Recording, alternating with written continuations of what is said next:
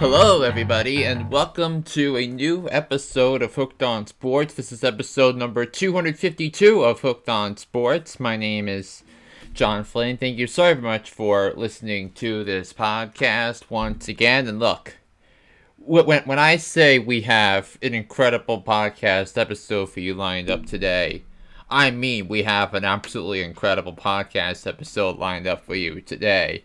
My guy, Dan Lynch, is going to join us later in the podcast to discuss everything college football related. I know we already had week 0 under the belt, which kind of isn't, but games still count in the standings. Games are still handicapped on their behalf. So, what am I supposed to do? So about the labeling of the weeks, but. In any event, week 1 of the NFL of the college football season commences tonight. We have some excellent games on the program tonight. With that, mostly everybody starts up on Saturday. Then we have some games on. Then we have some action on Sunday night and Monday night. So Dan's gonna tell you all about the power structure of the Big Ten this year, the last year of the Big Ten as we know it before the conference expands to 18, and where we include USC, UCLA, Washington, and Oregon in the conversation, and how that's going to fundamentally change the Pac-12, the Big Ten, the Pac-12, and all of those type of deals. So we're going to be obsessing with Caleb Williams. We each have different takes on what the game of the week is in college football.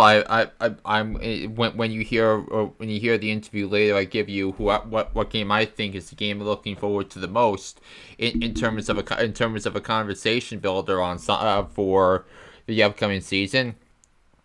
And I'm also going to spread the love for our alma mater, King's College, because they start up their football season on Saturday as well, and I had no idea how big of an effing deal the NIL stuff is for Division III. So yeah, he'll get into that. So I'm really excited for you guys to hear. To hear Dan speak truth about that, so definitely stick around. But in the meantime, I'm gonna sprinkle in 3 takes before we get into this. So I want to give you an NFL take. So of course I will be officially predicting the 2023 NFL football season next week, the last week before the start of the NFL season. Of course, as I have my week 1 preview episode on Wednesday next week. So I'm gonna mark the tape on everything with the NFL season then. So I'm going to save the football the NFL stuff for then. But so I think the biggest news in the NFL over the past week has been that the San Francisco 49ers traded former first round pick Trey Lance to the Dallas Cowboys. So for a 4th round selection, and it signals the end of an era for Trey Lance to the San Francisco 49ers. And so when I did my my mock draft in the 2021 draft, I put Mac Jones ahead of Trey Lance in the conversation. Heck, Justin Fields was ahead of Trey Lance in the conversation. Even Zach Wilson was ahead of Trey Lance on my draft board. And the San Francisco 49ers decided to take the 5th best player at his position with the 3rd overall pick in the NFL draft. And for a franchise that's been quarterback starved for the better part of a half a decade now, which has maybe been the main weakness and the falling point of the John Lynch, Kyle Shanahan era in San Francisco, has been the quarterback position. They traded with the Patriots for Jimmy Garoppolo. So that Jimmy Garoppolo was a great game manager and not the playmaker that was needed for them to get past Kansas City in the Super Bowl. Jimmy Garoppolo gets hurt in 2020. That was a lost cause. That was a disaster. The 49ers respond by trading multiple first round picks to move up 9 spots to select Trey Lance, which was crazy. When you think about it, it feels like it felt like the 49ers were trying to overcompensate for not signing Tom Brady. They see that Tom Brady leads the Bucs to a Super Bowl, and here is San Francisco without a quarterback. Kyle Shanahan wasn't fond of Jimmy Garoppolo as the playmaker, the difference-making quarterback needed for to go on a run to a championship.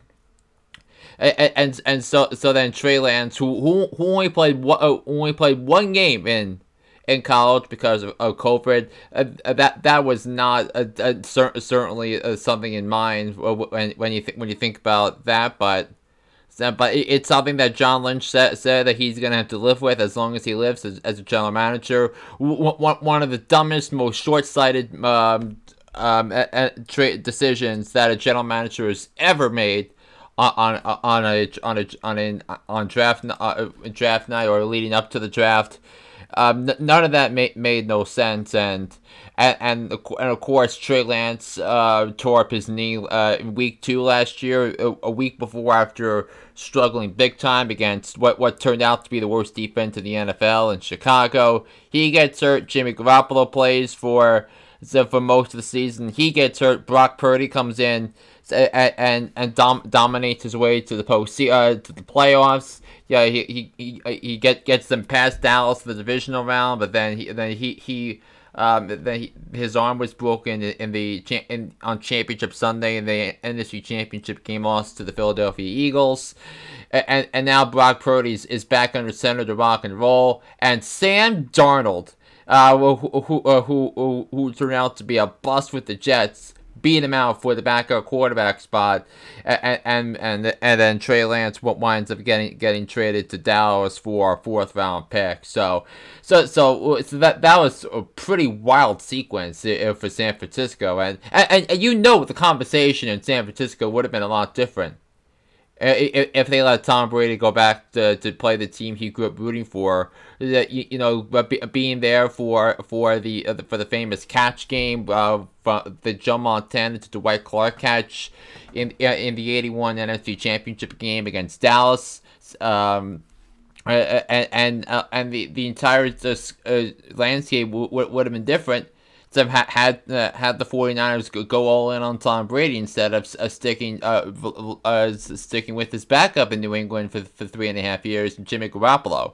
So that was certainly an unbelievable, wild turn of events for San Francisco. And look, a 4th round pick is not a 1st round pick by any stretch of the imagination. Trey Lance was the 3rd overall pick, and getting a 4th round pick for Trey Lance, given the circumstances, I feel like it's a major win for the San Francisco 49ers. Now, it's probably going to be a late 4th round pick because I have high hopes with the Dallas Cowboys this year, but a 4th round pick that can turn into a big time, big deal playmaker and someone who can make a difference for a championship winning ball club. So that's how big a deal it is that the 49ers were somehow able to get a 4th round pick back in return for the services of Trey Lance. Now, on to the Cowboys, and look, Dallas needed some sort of succession line behind Dak Prescott, because Cooper Rush isn't walking in that door in Dallas. So this upcoming season, they needed some sort of a backup quarterback, and the crazy thing is, Will Grier, who I thought the world of at West Virginia, was wound up being a backup for Dak Prescott this season. And actually, I shouldn't say Cooper Rush. I said Will Grier when talking about the who was walking through that door. And so the Cowboys let Cooper Rush play in their preseason game on Friday, and he was incredible. One of the greatest preseason performances a quarterback has ever had. So he beat the opposition in a lot of different ways. Through the air, on the ground, he had four total touchdowns. Yeah, he was in firm control of the game from start to finish. Yeah, he looked the part of a NFL quarterback. Yeah, he gets released and now is on the practice squad for the Cincinnati Bengals. So Will Grier is going to be Joe Burrow's backup. That feels like a monster win for Cincinnati. If anything goes even further with Joe Burrow, and by the way, Joe Burrow showed up back at practice this week. I think that's a really big deal. I still think that. So this still we'll need to see what he does in the first game following an unusual offseason. I think, and I'll explain why. Well, when in my pick segment next week when the Bengals take on the Browns, but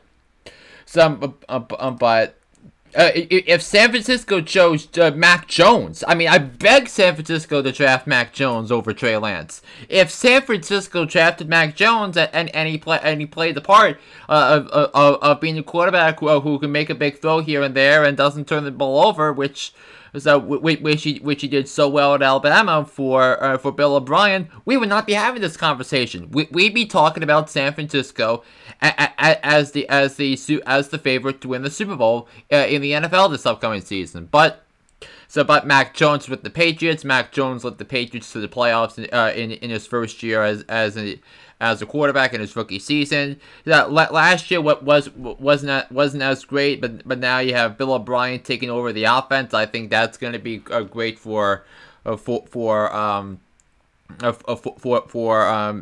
as well. We'll see how that translates into the wins and losses, but Trey Lance no longer a San Francisco 49er, and it could not have come any sooner.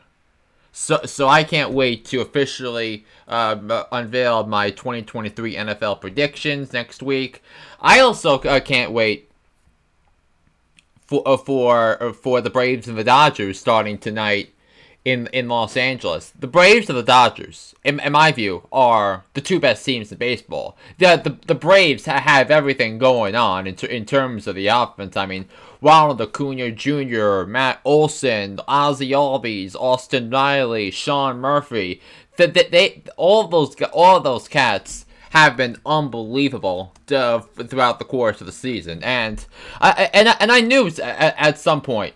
Even when the Rays went on that incredible streak to start the season, even when the Rays started 13-0, I said the Braves were the best team in baseball, and sure enough, we look here, and the Atlanta Braves are going down as one of the greatest teams in the history of the game. That they have a 123 OPS plus as a team. They have the chance to be one of the greatest teams in the history of on that front in terms of the offensive output, and then you have you have such unbelievable pitching. All that you have, we look at Bryce Elder, Charlie Morton, Spencer Strider. Getting Max Fried back from the injured list feels like a gigantic deal there. The bullpen has been solid at times as well. So the Atlanta Braves definitely have it going on, and they've been one of the stories in Major League Baseball this season, and in a year where we thought the Padres were finally going to get over the hump in terms of the National League West in the regular season, here are the Dodgers flexing their might once again, and And everything starts with their two MVP candidates, Mookie Betts and Freddie Freeman. And if you've been following along with Mookie Betts and Freddie Freeman throughout their careers, you know that I've been obsessed with those cats for the better part of a decade now. Mookie Betts is in his age 30 season. Freddie Freeman at age 33. That they have, both of them are playing as well as they have ever played in their major league careers. And Mookie Betts has just been unbelievable in the month of August, batting over 400. With an OPS north of 1,000, which is you think Mookie Betts is the unbelievable player that he is, and Mookie Betts for meanwhile has played shortstop and second base, so that Dave Roberts can get his bat into the lineup. But I'm telling you, nobody has played better baseball in the second half in the major leagues than the LA Dodgers. They are playing at such a high level, so they throw down the gauntlet every night. They kick ass, they take names, and I'm all sorts of fired up for these matchups or throughout the course. Throughout the course of the upcoming schedule here, you look at Julio Urias, Clayton Kershaw. It turned back the clock this year at the age of 35, and it feels like Clayton Kershaw's name in the conversation has taken a dip.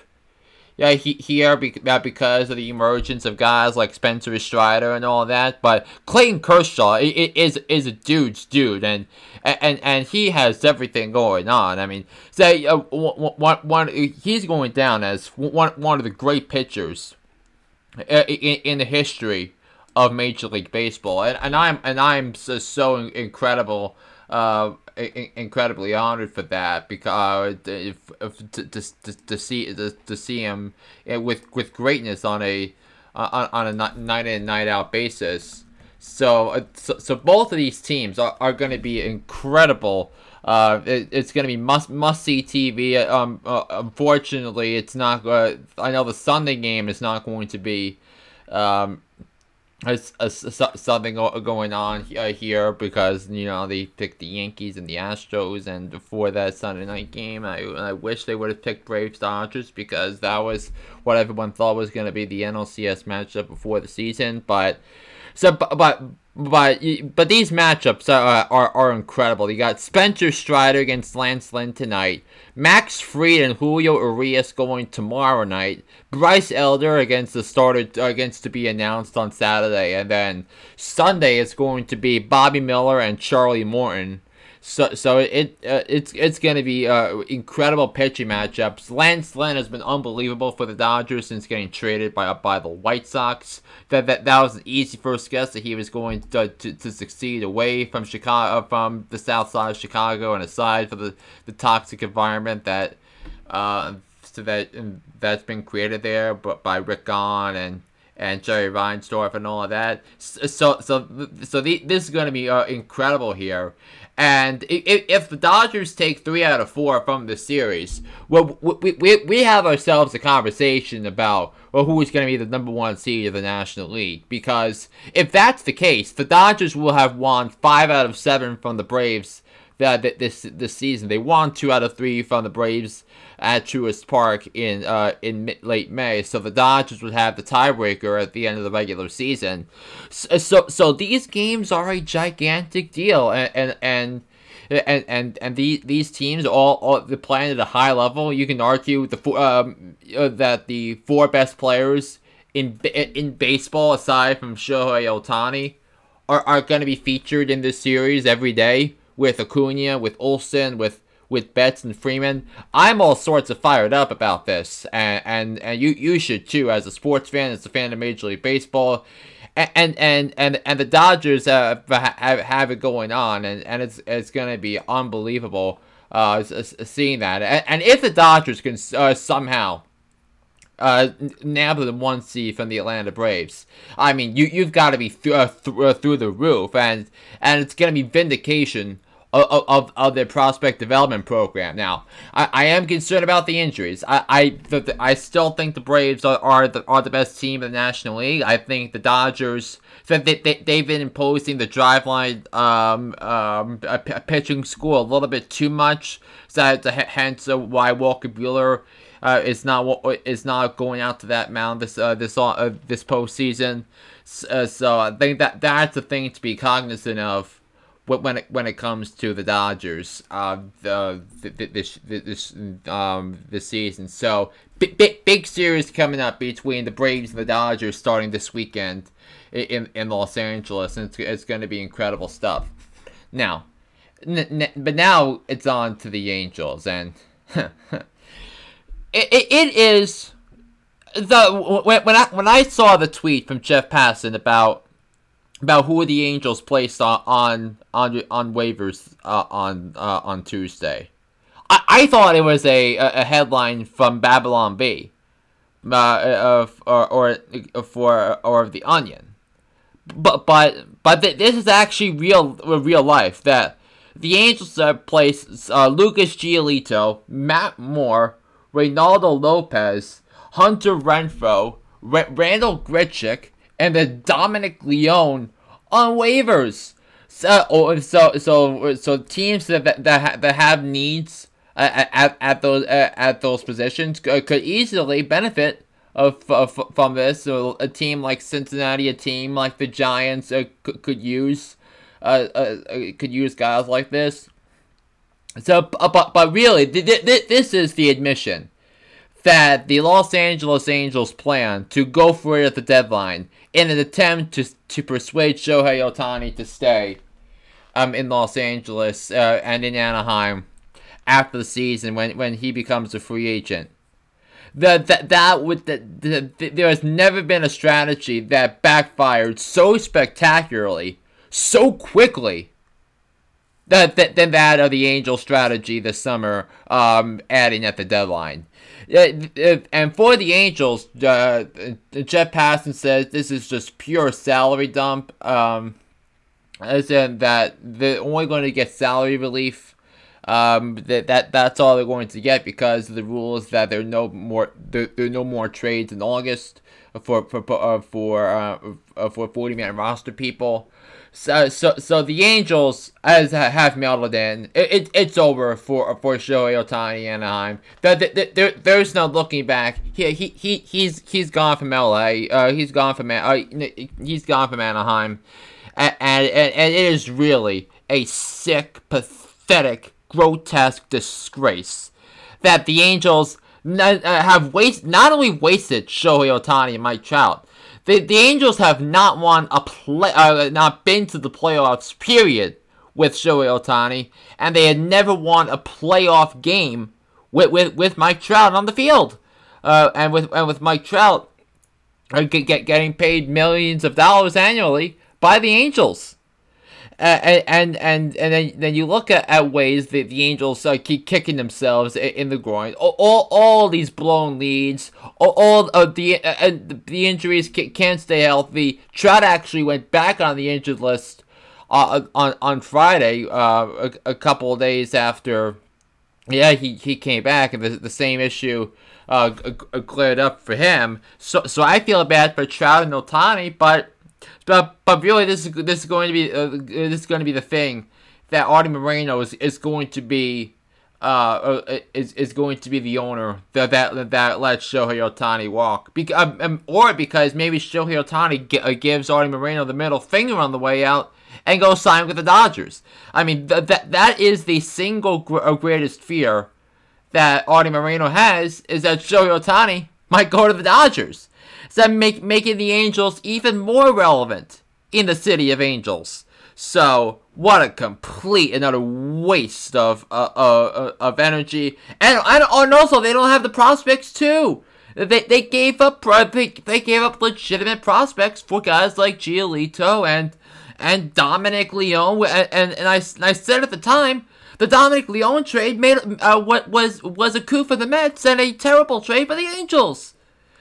If you are an Angels fan, and I know a couple of Angels fans out there, but this is your worst nightmare. The Angels are a punchline. It's like letting the White Sox talk about their management changes, and then they go hire somebody who was part of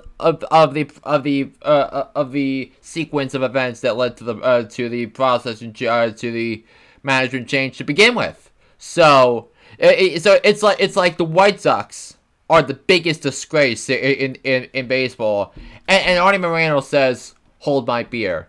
What a complete and utter joke, and this is full of the franchise type of material if you're a fan of the Angels, and crazy that the Angels and the Mets, the Angels, both of these teams were in similar predicaments at the trade deadline.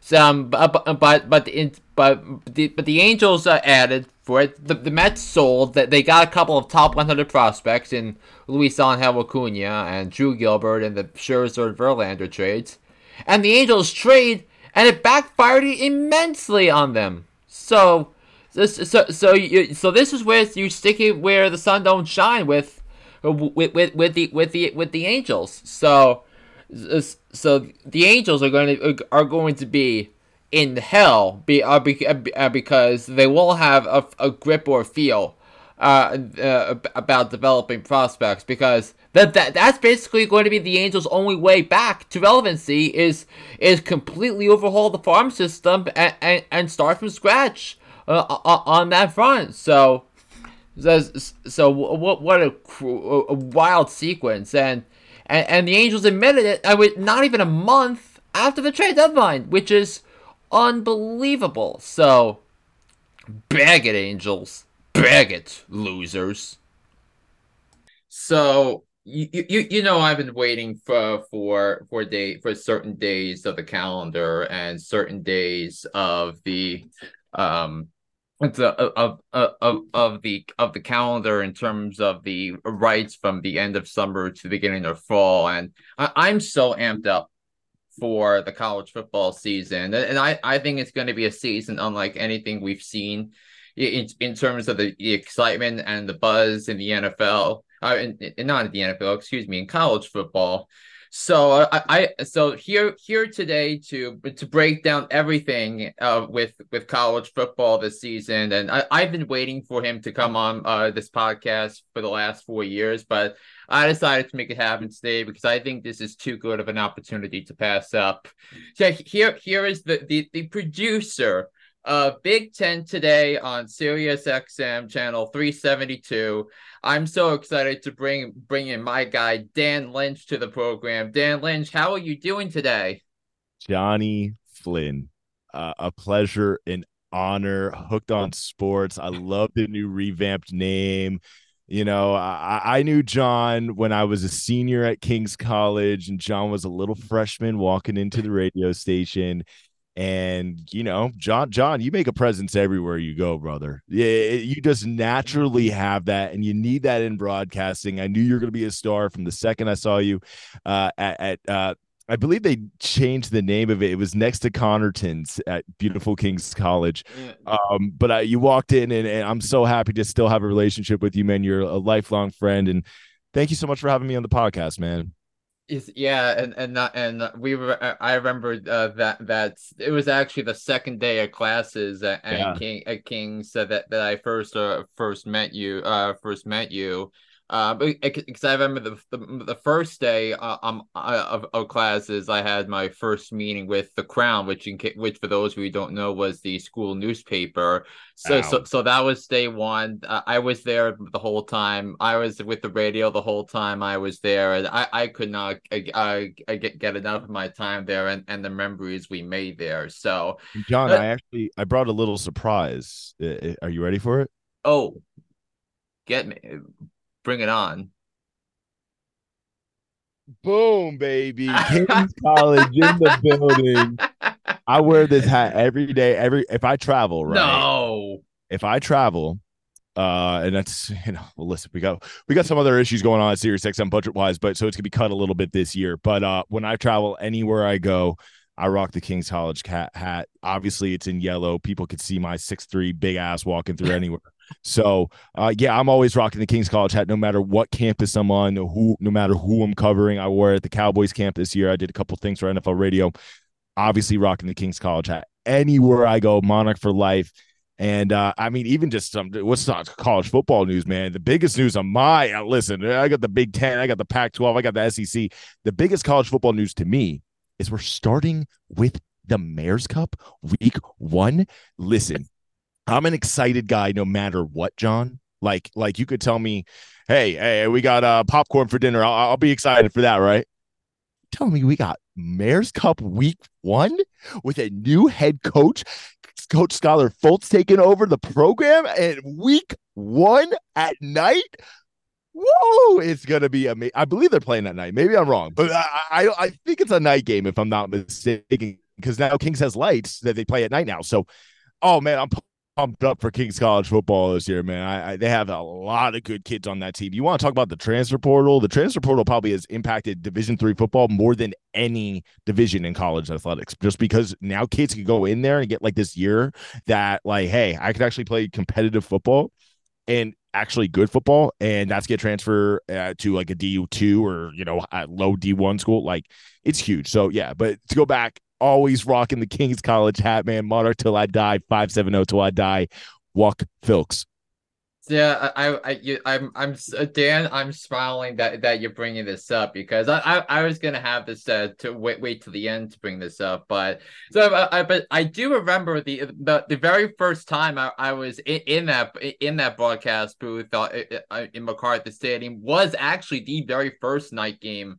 So when you were a senior playing, we called out your name a lot because we brought it. They gave you the ball a lot.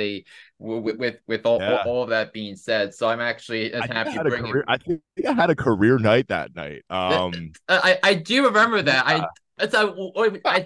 Did Vito call that game? I feel like Vito called that game. Vito, shout out Vito, man. Vito, if you're watching this, you're the man. Yeah, he's a good dude. Yeah, that's right. Vito, what a man, John.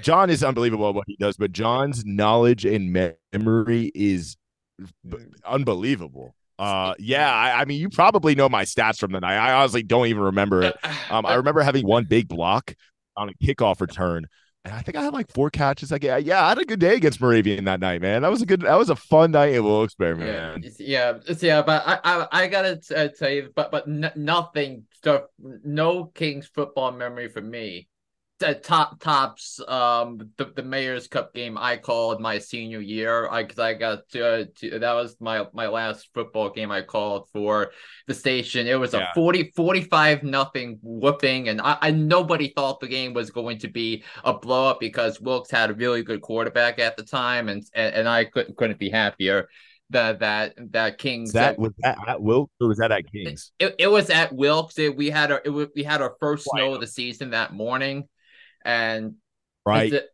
and all of that. So as much I don't miss, like, I live in LA now, man. I do not miss those November, 14th Saturday, the wind swirling. Oh man, I do not miss that at all, my friend. But some of the best memories of my life are at King's College. So and I just looked at the schedule. It is not a night game. It is a 12 p.m. game on Saturday. Good to know. The game is at Schmidt Stadium, so they're doing the Mayor's Cup game at Wilkes for 2 years in a row. But much different environment, weather-wise than last year's. But enough talk with that. I really wanted to pick your brains today on the college football season, and I want to go right into the Big Ten, which is where you're at right now. So there are basically 3 elephants in a room of 14 with Michigan, Penn State, and Ohio State, and I'm calling me obsessed with Michigan. Michigan was one of the four teams I had going to the college football playoff, and I'm higher on Penn State than most because I think Penn State has a really good defense, and I've seen Penn State finishing higher in the standings over Ohio State as a trendy pick, and I've gone along with it because I think that they have outstanding depth on both sides of the football. So what do you see with in terms of Penn State trying to break the stranglehold that Ohio State and Michigan have had on the Big Ten East for the better part of a decade? Yeah, so I'm going to go back to the first day of 2023 last year at the Rose Bowl.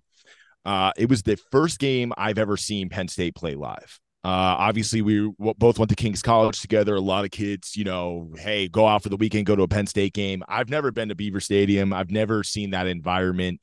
I've heard, and obviously, there's so many Penn State fans in the state of Pennsylvania that you can't go anywhere without "we are." So I go back to that game last year, and it was different. Okay, listen, those boys are big, especially up front on both offense and defensive side of the ball, offense and defensive line. They are big, and they can move people. They're playing against Utah, which is, when you talk about the Pac-12, the crown jewel of the Pac-12 when it comes to offense and defensive line. You got some big-ass Samoans who come in from the islands and come out to Utah to play. And those are NFL-sized men, right? And they're 18 years old. Penn State had no problem moving him around. I mean, going into that game, I'm like, Utah's going to take care of him. Like, they have no idea what Utah's like. Obviously, a couple injuries that happened to Utah. That still actually impacted this year, which is crazy. Cam Rising looking like he's not gonna play against Florida tomorrow night on Thursday against I guess it's the week 1 opener for Utah, which sucks because I love Cam Rising. He's become a friend. He's a good guy, and it really hurts. But anyway, going back to that game, I had no clue what the fan base was really like. Like, most people know about the "we are Penn State," but they don't realize they follow up with "thank you." And it got stuck in my brain for like 2 weeks. Penn State is really good. They're returning a bunch of guys, right? You got a new quarterback. But mostly on defense, like from a few guys who got drafted or got transfers, like it's pretty much the same defense. My issue is this. You could win a lot of the big games at the beginning of the year.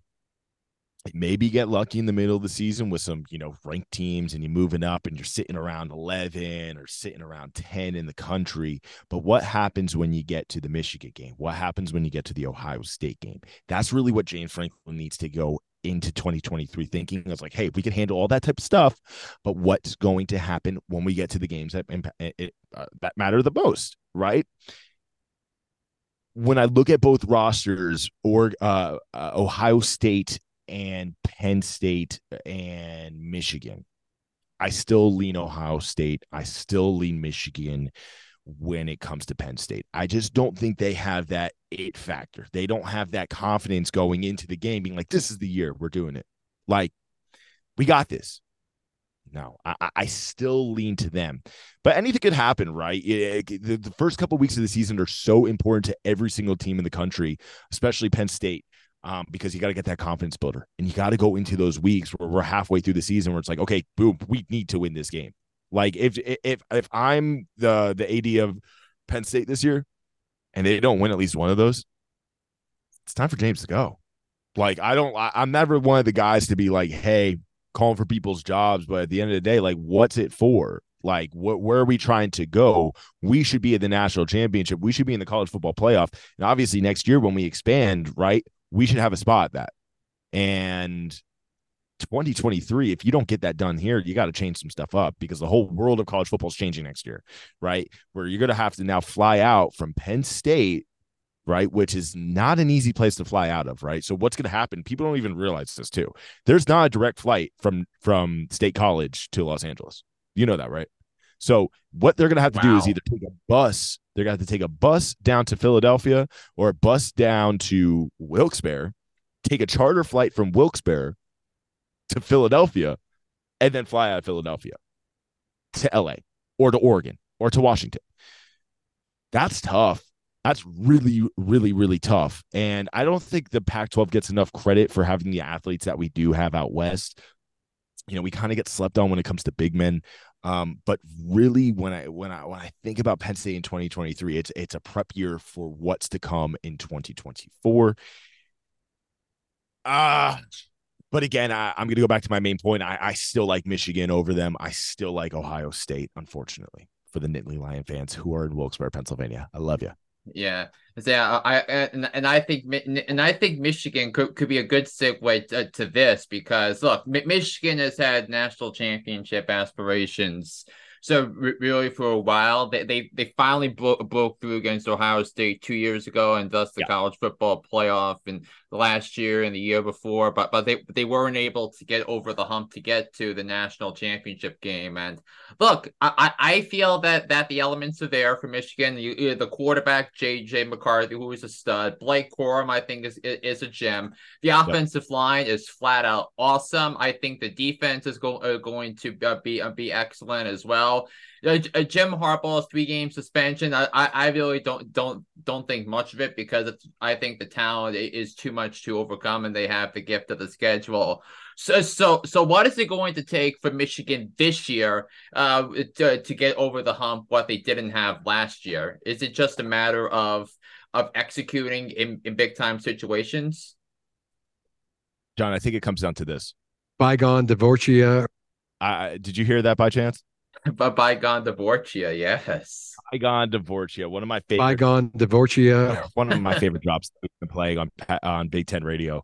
Okay, so going into the first 3 weeks of the season, if I'm not a betting man because it's illegal to bet in the state of California, and for my job, I'm not allowed to bet.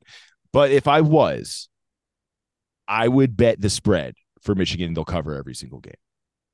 They are going to be extremely inspired. This situation, say whatever you want about the NCAA, whatever, but this specific situation is kind of ridiculous. Like, you're going to tell a guy to sit out for doing stuff that coaches are currently doing right now at the NCAA. And the NCAA is like, they got spies everywhere, right? Like this I bet you this is happening at Florida right now. Or I'm just saying as an example. I don't know any inside stuff, but like this is happening in Florida, what he did.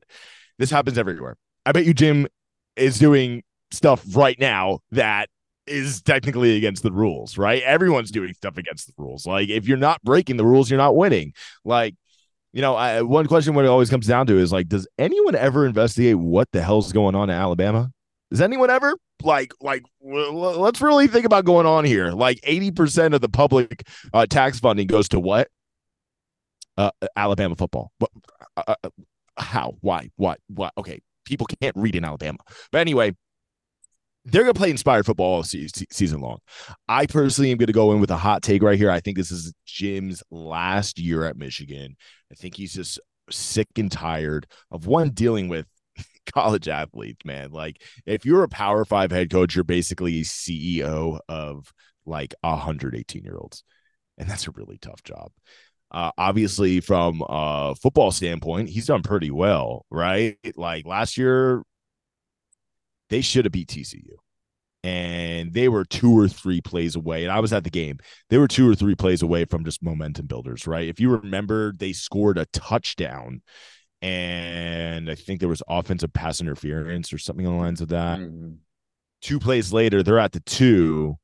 I forget what the penalty was, but they were basically at the 2.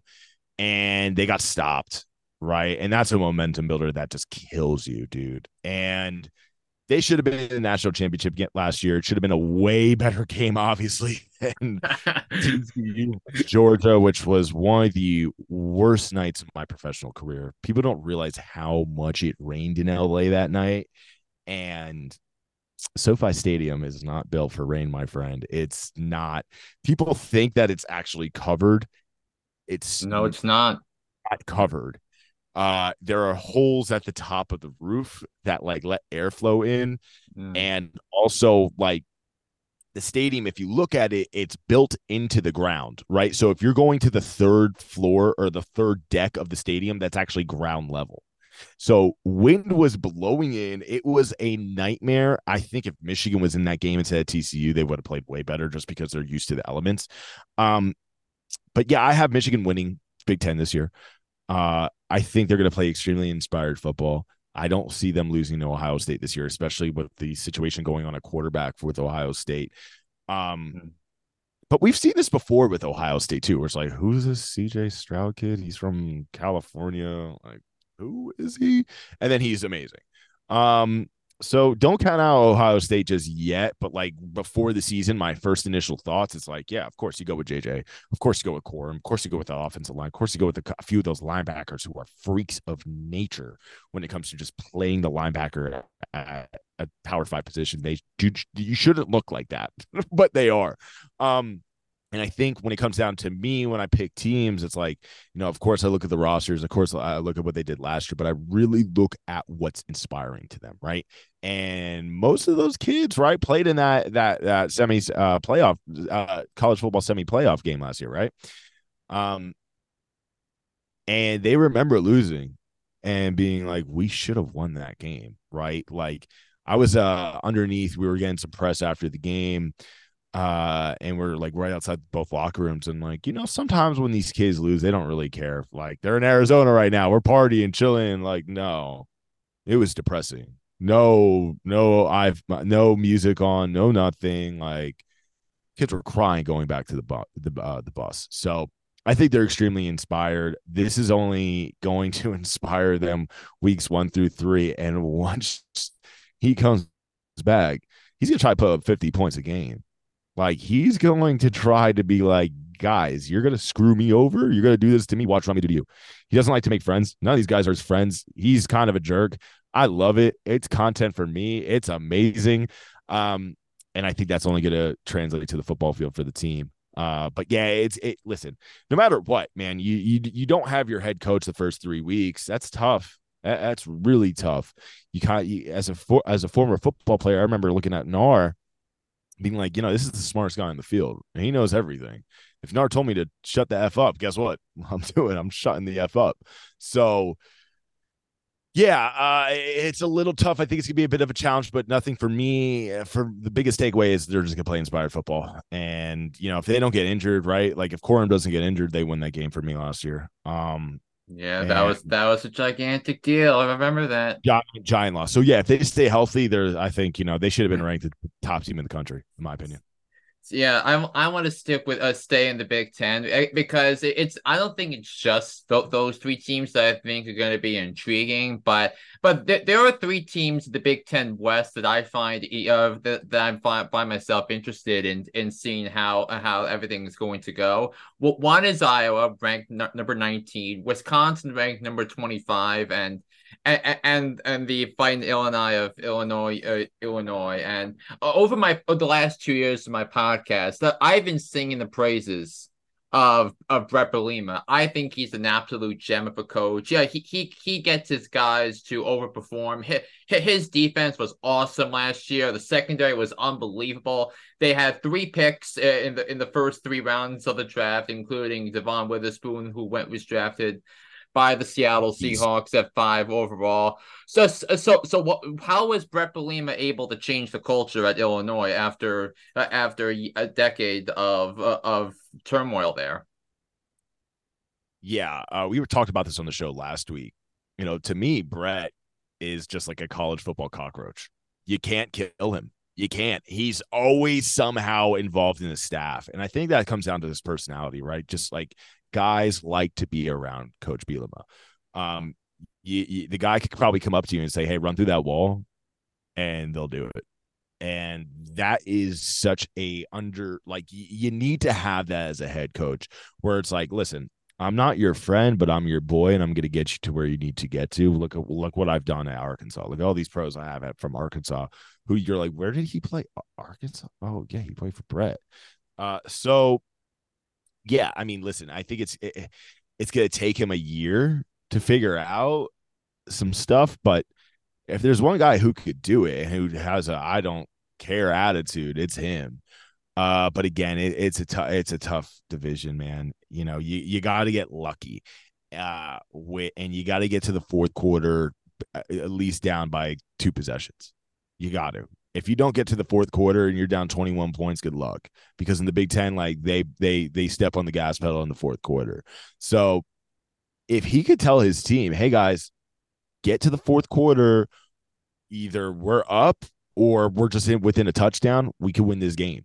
And you could truthfully believe it. They have more NFL talent on that roster who will be coming out next year who will be like, where did he play? Illinois? What? Like, there's a couple guys on that roster who are really, really good. So just get to that fourth quarter, be in a game, be, down 10 points. If you're down plus 13, good luck. But yeah, there's one guy who could do it. I mean, man, when it breaks down to like actual like talent from like the receiver position or running back position, I don't know where they really stand in the Big Ten. I mean, I guess you could say like +7, right, in the rankings, but they got some big old corn-fed, farm boys who could push people around just like Penn State. So if you have an offensive line that can stay healthy, why not? That's pretty much every single team in the Big Ten except, really Northwestern. If you have an offensive line that is healthy, they're going to get better throughout the year, right? These are the smartest offensive linemen in the country who are constantly getting drafted in the top 10. So if you have one or two of them on your line, like you could do a lot of things with it and you could surprise some teams. So I expect them to get to a bowl game this year, right? I think that's the ceiling for them. Like get to a bowl game. It doesn't have to be a New Year's Six bowl game. No. Just get to like, the LA Bowl in Los Angeles, or get to like the Duke's Mayo Bowl. Like just get to there so you can tell recruits next year, hey, this is what we've been doing. This is what we're gonna do next year. And you could play here. Ohio State ain't calling you. Michigan ain't calling you, but big old Brett is going to give you a call and we want you on our roster. So that's my ceiling for them. Get to just a bowl game, and you don't have to win that bowl game. Just get to it. Just get to it and see what happens next year. So it's not a rebuilding year for me, for them. It's kind of like, let's add on to what we did last year and let's just amplify it a little bit. Let me put my tweaks in and let's see what happens. But yeah, just get to that bowl game for Brett. So it's like in terms of win-loss records, so they went 8-4 during the regular year last year. So you're thinking it's a same number? Yeah, 8-4 is pretty even to me. I mean, listen, those 4 losses, we pretty much know who they're going to be against, right? Who was their third loss to, or their fourth loss to? Yeah, because I remember they had an inexplicable loss last year. Yeah, because I think they lost to Michigan State. Right? They lost to Michigan State last year. Okay, so let's let's give them this. Take away that Michigan State loss. Get 9-3. Get to 9-3. And listen, I love Mel Tucker. Like I don't mean switch topics on you, but I love Mel Tucker. I covered Mel when he was with the Colorado Buffaloes, and then just decided to leave in the middle of the night for the Michigan State job for a lot of money. I totally don't blame him, Melly Talks, but you broke my heart, bro. Yeah, so beat that Michigan State team, right? Beat the teams that you're supposed to beat in the Big Ten and get a win over Michigan State. And yeah, you say you're improved. So that's where I'm going with him for there. No doubt gets 9-3. Yeah, so I definitely wanted to discuss the Big 12 and the not the Big 12, the Pac-12. Where you've been at, and I'm obsessed with Caleb Williams, because when I think of Caleb Williams, it's Paul Bunyan meets Patrick Mahomes, right? So he has that it factor that I haven't seen from a quarterback in ages. So what's the secret sauce to Caleb Williams being maybe the most hyped quarterback prospect going into an NFL draft in years, that in as far as I can recall? I think he has the best footwork for any position ever coming at the NFL, to the NFL draft out of college. What I mean, over receivers, over offensive linemen can move too. They have really good feet. Over running backs, over tight ends. This kid's feet are unbelievable. I'm just going to go back into my brain, right? The Notre Dame game last year. I know you're a Notre Dame fan. There was one play where he ran 85 yards, and this was his Heisman moment, running kids around, right? Just like his vision is next level, but his footwork, if you're watching his feet, right, there are some times where his feet are at a 90-degree angle and his body is on the other side, but he's already planning moves for like the next chess piece to move. The kid's feet's unbelievable. It's like we've never seen it before. So then you pair it with his football IQ, which is insane, and his rocket arm. Extremely accurate. There was a couple games last week. I was at the San Jose State game watching it. A couple throws that he has where it's like, Caleb, why did you just throw an 85-mile-an-hour fastball when you just had to drop it off, right? So listen, again, he's a college athlete, right? They're not exactly perfect. But from a prospect position, yeah, he's unbelievable. Really nice guy too. Like, sometimes we meet some of these guys at media day and have them on our show, a little like, yo, what's up, man? I don't really care. I'm just here because I'm told to be, that good old Marshawn Lynch. No, Caleb is a 35-year-old college football quarterback, personality-wise. Like, he fully has embraced like the franchise quarterback personality.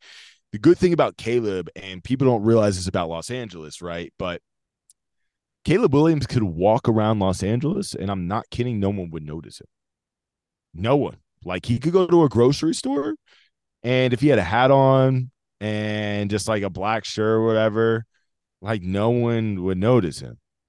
And I think that's been really, really good for him, right? So if he was at like, Texas, or if he stayed at Oklahoma and won the Heisman, his name would be so much bigger than it is right now. But he's at one of the most relaxed cities in the country when it comes to college football, where he could just be himself. And I think that's really, if you want to talk about secret sauce, that's really it that no one ever talks about. John, I promise you, no one really cares that much here. Yes, USC fans do. Yes, UCLA fans do. But when it comes to Los Angeles, the number one show are the Dodgers. The second number one show, the second show, are the Lakers. And believe it or not, people don't believe me when I say this, but what do you think the third team is in LA? I mean, it can't be the Rams. It can't be the Chargers because the Chargers just moved up. I don't know what their fan base is, but is it USC number 3? LAFC. Yeah, and they just won the MLS last year because that crazy game that ended on penalty shootouts. So people don't realize that in Los Angeles, soccer is huge, right? The Mexico played Costa Rica a few weeks ago, right? And some I forget what it's called. But SoFi Stadium was sold out. Like, that was one of the first actual sporting events that it was sold out. The national championship game was not sold out, right? Like, wow. Rams games do not sell out. Charger games do not sell out. The Taylor Swift, that's a whole different Taylor, I've six shows. 6 shows. I mean, unbelievable what she's been able to do. That's a whole other animal. But yeah, man, we are crazy for soccer in Los Angeles. The Rams won the Super Bowl the year before, I believe. LAFC won. No one showed up to the LA Rams Super Bowl parade. There were like 50 to 60, maybe even 70,000 people in the streets for the LAFC championship parade. It's insane here. So, again, going back to my main point, going to the secret sauce, Caleb Williams could be Caleb Williams himself and be a college athlete here and not a superstar, right? Like, if he was at his old school at Oklahoma, or if he was at FSU or Miami, like, that's all they care about, right? No, he could be himself here. He could go to class. He could be focused. And I've seen it. I've literally seen it. I've been to situations where, like, I'm with 2 USC football players and no one comes up to them. So I think the secret sauce is just he could be himself here, and he could also, once he gets to the football field, focus on that. But then right when he's done, boom, he's just Caleb Williams again. He's just a kind of a nobody. Because guess what? Two celebrities are walking down the street, and people care about that more than they do college football. So Caleb Williams and his USC Trojans, and I feel guilty about discarding sometimes discarding the other Pac-12 teams because of the genius of Caleb Williams, but there are some stud teams out there in the Pac-12 this year, like Washington, Oregon, Utah, team that beat Southern Cal twice last year. So, what is the single biggest competition for USC this year within the Pac-12? Yeah, man, I could answer this question so many different ways, but the conference really is run by Utah.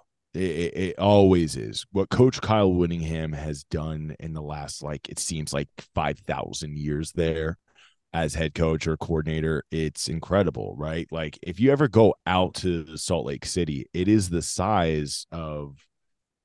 half the size of Queens. Like, it's tiny, right? And how the amount of talent that Coach Whittingham constantly brings in, it's unbelievable. Like, he's made his bread and butter on like 3-stars who they bring into the program, and all of a sudden in a year you're like, wait, how did that kid not get recruited by top guys in the league? It makes absolutely no sense, or in college football. So I would say initial thought, Utah. um But listen, Oregon State's really good. Oregon State's the team that no one's talking about right now. They finished out the year really strong. And the initial thought about Oregon State is, well, they just need a quarterback. Well, guess what? They got themselves a quarterback. DJ Uiagalelei is a beast. I met him. He's a massive man. And I think he needs a reset. I think he needs to be at a place where he could just focus on football. When he was at Clemson, he had the Dr. Pepper deal, and you got the Dabo stuff that you got to deal with. And, football in the South is a lot different than football out West, especially a school like Oregon State. So I think it's a really good reset for him. I would love to see that matchup, but really, what else do I think about this, right? Like I said, I can answer this in so many different ways. Watch out for Washington this year. They have the second to Ohio State, the best wide receiver room in the country.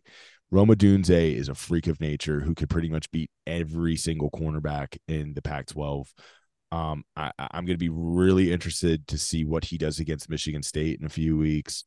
And the guy, why, I'm telling you, put some money on him to be at the Heisman next year, because this guy's that good if he stays healthy. Michael Penix Jr., man, I've seen him play twice live, and the guy could just throw it. He's that classic, like mid-2000s pocket quarterback who's a big dude who could kind of move a little bit. He reminds me a lot of Donovan McNabb, like shifty, makes really good decisions, but has a rocket arm. You're like, how did he just throw the ball that way? Like, what? Like, what was that, Michael? But then again, I have another quarterback, Bo Nix. Bo Nix is extremely athletic. He's a gamer, hates losing, and you're now in a second-year offense. Obviously, you lose Kenny Dillingham to Arizona State, you have a new coordinator, but it's pretty much the same offense, right? And they're putting a lot of money. Oregon is into his Heisman push, right? He has the big billboard in New York City right now, Bodacious, and they're thinking he's going to be there, and I think he can too. I'm going to say this right now on what's the 30th of August. Yeah, so we're recording this the evening of August 30th. Okay, there will be 3 Pac-12 quarterbacks at the Heisman Trophy Award next year. And it's going to be Bo Nix, it's going to be Caleb Williams, and it's going to be Michael Penix Jr. Listen, you could do a couple other things here, but I'm going to give you one more name that no one's really talking about yet, but he gives me Caleb vibes. It's DJ Moore at UCLA. He was a 5-star recruit, I believe, out of California somewhere. I think Northern California. Committed to Oregon originally, switched last second, went down to hang out with my boy Chip Kelly at UCLA. And this kid has star quality. Star quality. I think this is a year where he's going to learn the Power 5 speed of the game. But if he has a couple chances, man, you don't get too many quarterbacks like that ever at a school like UCLA, right? Dorian Thompson-Robinson was great, but I don't think anyone really expected him to be like what he turned out to be. DJ Moore, I believe I'm saying Dante Moore. God, I'm sorry. Dante Moore, not DJ Moore. Dante Moore. Watch out for this kid. I'll never make that mistake ever again. Because guess what? He's that good. Where you're like, what did you just call me? DJ? No, I'm Dante Moore. So my predictions just, going back up to what we originally thought. Yeah, it's the conference of quarterbacks. Sadly, in the last year of the league, most likely. But it just is what it is. It's the business of college football. But Caleb Williams. I don't know if he's going to win it again. Just the way that people vote, they don't really want to have someone go back to back. They won't do it. Even if I think he has an outstanding year, I don't think he wins it. But yeah, conference of quarterbacks, man, out west, it's unbelievable. Some of these arms. Yeah, and it's going to be unbelievable us seeing Caleb Williams probably taken first overall. It's going to be interesting in how he handles things. So in the draft process, I can't wait for that. But I want to hit you on a couple of more things, but before I let you go, and I have a hunch that my personal pick for the game of the week, the game I'm looking forward. What's the hunch, John? So the game I'm looking forward to the most this weekend is LSU and Florida State meeting up on Sunday night on national television on ABC. And look, I can't stress enough how much I love Florida State this year. I love the offense. I think Jordan Travis is incredible. I think Jared Verse is the best defensive line, one of the best defensive linemen in all of college, and he might be the first defensive player taken in next year's draft. So how if you were allowed to handicap LSU and Florida State, how would you go about this? Is this a year of improvement for LSU, or is this Florida State's time to shine? And the reason why I think that is because I feel that the loser of this game is not going to make the college football playoff because you're going to have to win everything else, including your conference championship game, which I don't think is going to happen, especially if it's LSU. Having to play Georgia in the SEC championship game again, that's going to be bad. But LSU, Florida State, is that the game of the week, or do you think it's something else? Yeah, I think it's probably the game of the week when it just comes to like matchups on paper, right? You got two really great quarterbacks. And also, let's just throw this out there too. If Daniels did not transfer, guess where he would have been playing at this year? Arizona State. So just imagine like the Pac-12 having all these quarterbacks that we have now, and then you add one more in. Because he was Herm Edwards quarterback for a couple of years. I saw him in his first game. Good kid too. I like him a lot. I think it was a good move for him to go to LSU. Obviously, with everything going on with Arizona State in the last week or so. So yeah, I lean towards LSU because I've seen Daniels play in person. And I've seen what he can do at that next level, right? That SEC next level, because there's a massive difference between the Pac-12 and the SEC when it comes to defenses alone. I went into the season last year being like, bro, good luck. You're not that good. And he proved me completely wrong. Kelly's done an unbelievable job down there. Obviously, the fake accent that we all heard last. I was I can't get enough of the commentary on that. But listen, these coaches, anything that they could do to get an edge in recruiting, they will do it. It's pretty funny. But yeah, so I lean towards LSU in this game. And I'm going to go back on the statement that you just said. I still think if LSU does win and FSU does lose, I think FSU can go undefeated from that moment. right? I think they could run through the ACC. I'm not afraid of Miami, not at all. Clemson is not going to be the same Clemson that they've had. Who they got? Boston College. Okay, they could beat Boston College. So I don't think it's necessarily like, hey, you lose this game, you're done for the playoff. Now, I think crazier things have happened. I'm going to predict something even too. I don't think we're going to have an undefeated team this year in college football. I think the rosters, because of the transfer portal, so many teams that we're not even thinking about right now got so much better, and we just don't know their names right now. And that's the beauty of the transfer portal, right? Where you could now be a lower level school and be just as good as these other ones. I mean, the biggest experiment that we're going to see is with Coach Prime in Colorado. Personally, I don't think it's going to work out at all. I don't think his son is that good. Shador Sanders. He has a good arm, but you played against like essentially Division III kids.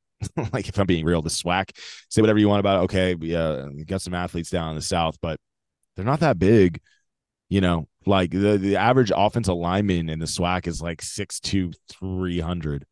Now you're playing against guys who want to take your head off. And Colorado's offensive line is absolutely terrible. Dog trash, like terrible. They had a terrible situation happen this week with a player who needed immediate eligibility. The NCAA denied it. That's a whole different story. So going back to our main point, yeah, I think LSU wins this game here, but the game of the week for me is Utah, Florida. There's so many storylines going into this game. Is Cam Rising going to play? Last year Utah should have won that game in the Swamp. And this game's tomorrow night on a Thursday. I love it. I love Thursday night college football. It's my favorite. I also am a huge fan of the MAC on Tuesdays, by the way. But yeah, this is the game of the week for me. Just one, because I have a rooting interest in Utah. I love everyone at Utah. Good people, good coaches, great players. They take care of you when you go there, man. Like, it's amazing. So I have a rooting interest for Utah. And I would love to see a Pac-12 team beat an SEC team this week. So, yeah, that's the game to me there. I think they match up really, really well on paper. And basically, Utah can't lose this game. They can't lose this game at all. They need it for morale. They need it to get ahead of, USC and like such a confidence builder situation. But again, the question is Cam Rising going to play or not? It's looking like he's not going to play. I saw him at Pac-12 Media Day a couple of weeks ago, and we had a pickleball court set up, right? It was like an activity that we had like right before the guys came on, loosened them up a little bit. Cam was playing, and all of a sudden you just hear, Cam, come here. What are you doing? Get off. Coach Whittingham's like, put the pickleball paddle down right now. You are not allowed to do that. But I saw him with my own eyes. He can move. He's moving around. But yeah, it's not the end all be all if they do lose this game, just because the Pac-12 beats everyone up. It's the conference of cannibalism to me, because so many teams are just constantly taking them down over and over and over. But yeah, this LSU game is going to be unbelievable. So yeah, I got LSU winning. Yeah, and I'm very happy that you're bringing up Utah and Florida, because I remember last year there was some dude that I'd never heard of before named Anthony Richardson who completely overwhelmed everybody, and I'm happy that he got the looks that he got in the draft process, who's now and it's now the week 1 starter for the Indianapolis Colts. I want to hit you on one final thing, and I watched the first half of the Notre Dame Navy game on Saturday before I had things to do with the family, and I couldn't stop smiling watching Sam Hartman just completely tear apart that defense. Now, it's Navy. Like, let's make it crystal clear, it's Navy, but Sam Hartman, I think, is an absolute stud. He was incredible with Wake Forest throughout his collegiate career. What can Sam Hartman do with Notre Dame? Because this my take on Notre Dame is I think they miss out on the playoff, because I think they're going to trip up somewhere once or twice, because I think they have a tough schedule with Ohio State, USC, and Clemson all on their schedule. The Clemson game is on the road, but what can Sam Hartman do to benefit this team this year? It's incredible. Remember earlier in the podcast, I said that Caleb Williams is a 35-year-old college quarterback. Sam Hartman legitimately looks like he's 35 years old. I know, I, right? I've never seen a 24-year-old in my life being like, he looks older than me. And I just turned 30 this year, John. Shh, don't tell anyone. I just turned 30 this year. It hurts. Trust me. But yeah, Sam Hartman is a beast, a complete beast. Again, let's calm it down a little bit because it's Navy, okay? Yeah, It's Navy I'm doing football. that too. But listen, no disrespect to the midshipmen. Like they got some dudes over there, right? Every once in a while, you'll see a couple guys get drafted where they can, take off, you don't have to do their military service and stuff like that. Like, they got some guys over there.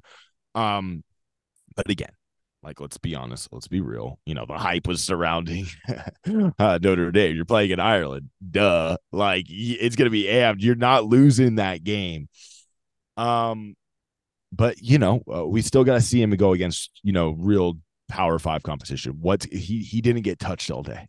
Okay, like he had an Irish hour to throw that ball. Okay, like you don't. It's hard to compare. But yeah, if I'm a Notre Dame fan, yeah, of course I'm pumped up. Of course I'm excited. Like yeah, let's see what happens when he gets to to South Bend. Like yeah, it's gonna be great. Do I see them going to the playoff this year? No, I don't. Um, I don't think Ohio State or I don't think Notre Dame gets to a playoff ever again, especially with the new format next year, unless they join the Big Ten. You got to join the Big Ten to get in. Uh, yeah, you could. Yeah, you could stay in the ACC and kind of go from there, but. Those voters, right? I don't know how much they side with it, especially with so many West Coast voters now. There's gonna be so many more West Coast voters now too, because Oregon, Washington, Ohio, USC, and UCLA are gonna be covered way differently than they ever have in the past, right? So we're gonna have actually real reporters out here with actually real big votes and real big influence in the top 25 who are going to be out west. And I think if I was Notre Dame, I would be like, hey, let's just try to get into the Big Ten, right? Because you have built-in rivals out here. You got USC, that's already there.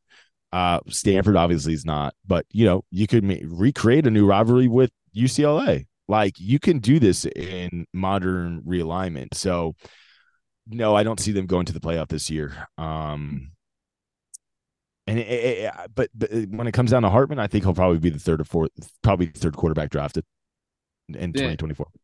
Yeah, I think he can show that he has, I think, what he's looking for in a leader. But so we're basically sharing a brain with Notre Dame not being a playoff team this year. And also speaking of rivalries, they can renew their rivalry with Michigan. It was a big thing back in the day, and I think they can renew that.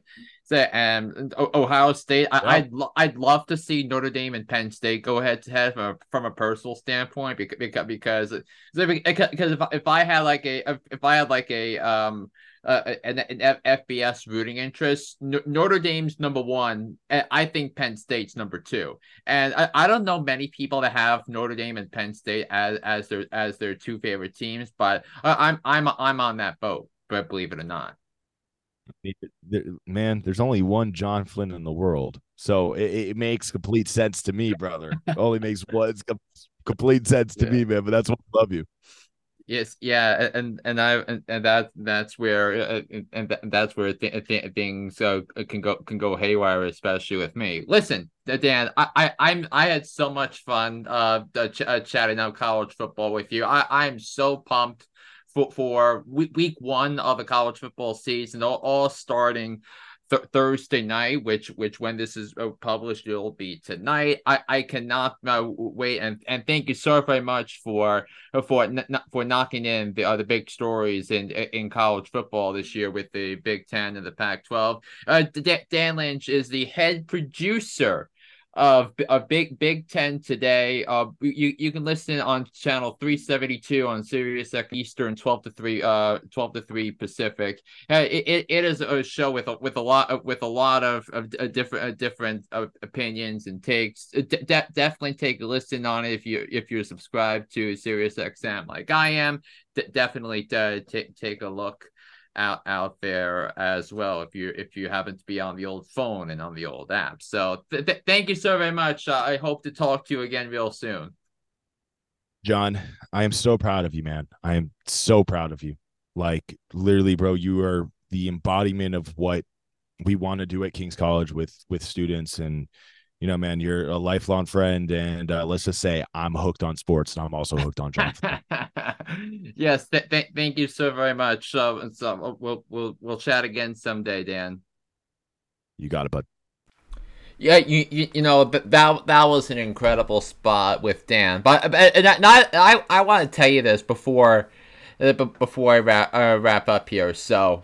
So you know how with Zoom you have all the different plans and the 40-minute plan and which is like the basic plan and like the plans where you have to pay a certain fee per month as like a subscription.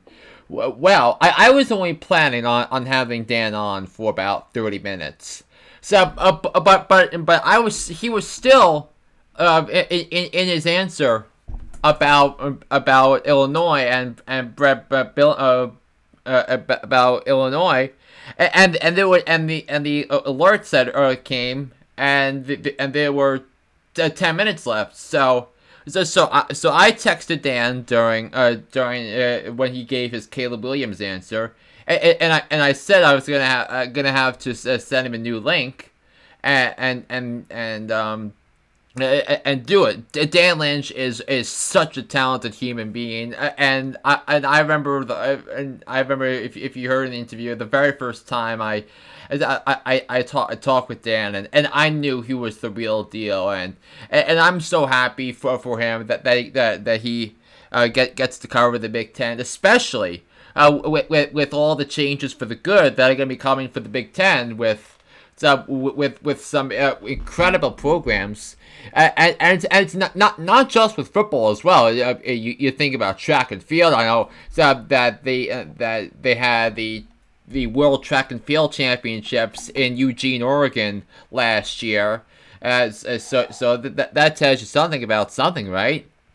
So if you are a Big Ten fan, you have to be over the moon about what you're seeing in terms of the progress made. I think it's gonna be incredible. Now, one thing one conference I intentionally left out.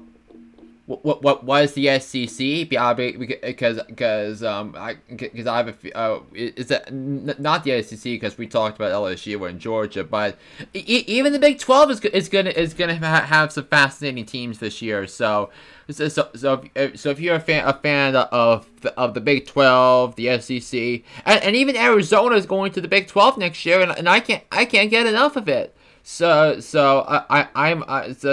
is unbelievable, and I think this to me, in my opinion, was the interview so that made me begin to embrace the realignment of college football and as we know it, and I think you're gonna have some fascinating mashups and matchups. Actually, two words: mashups and matchups are both the same thing with these different divisions, with these different conferences. The conferences are going away with divisions, which I think is the right thing and the only thing, especially if you're at the ACC, if you're a fan of the Big Ten, if you're seeing the Big Ten East destroy the Big Ten West in the in their championship games every year.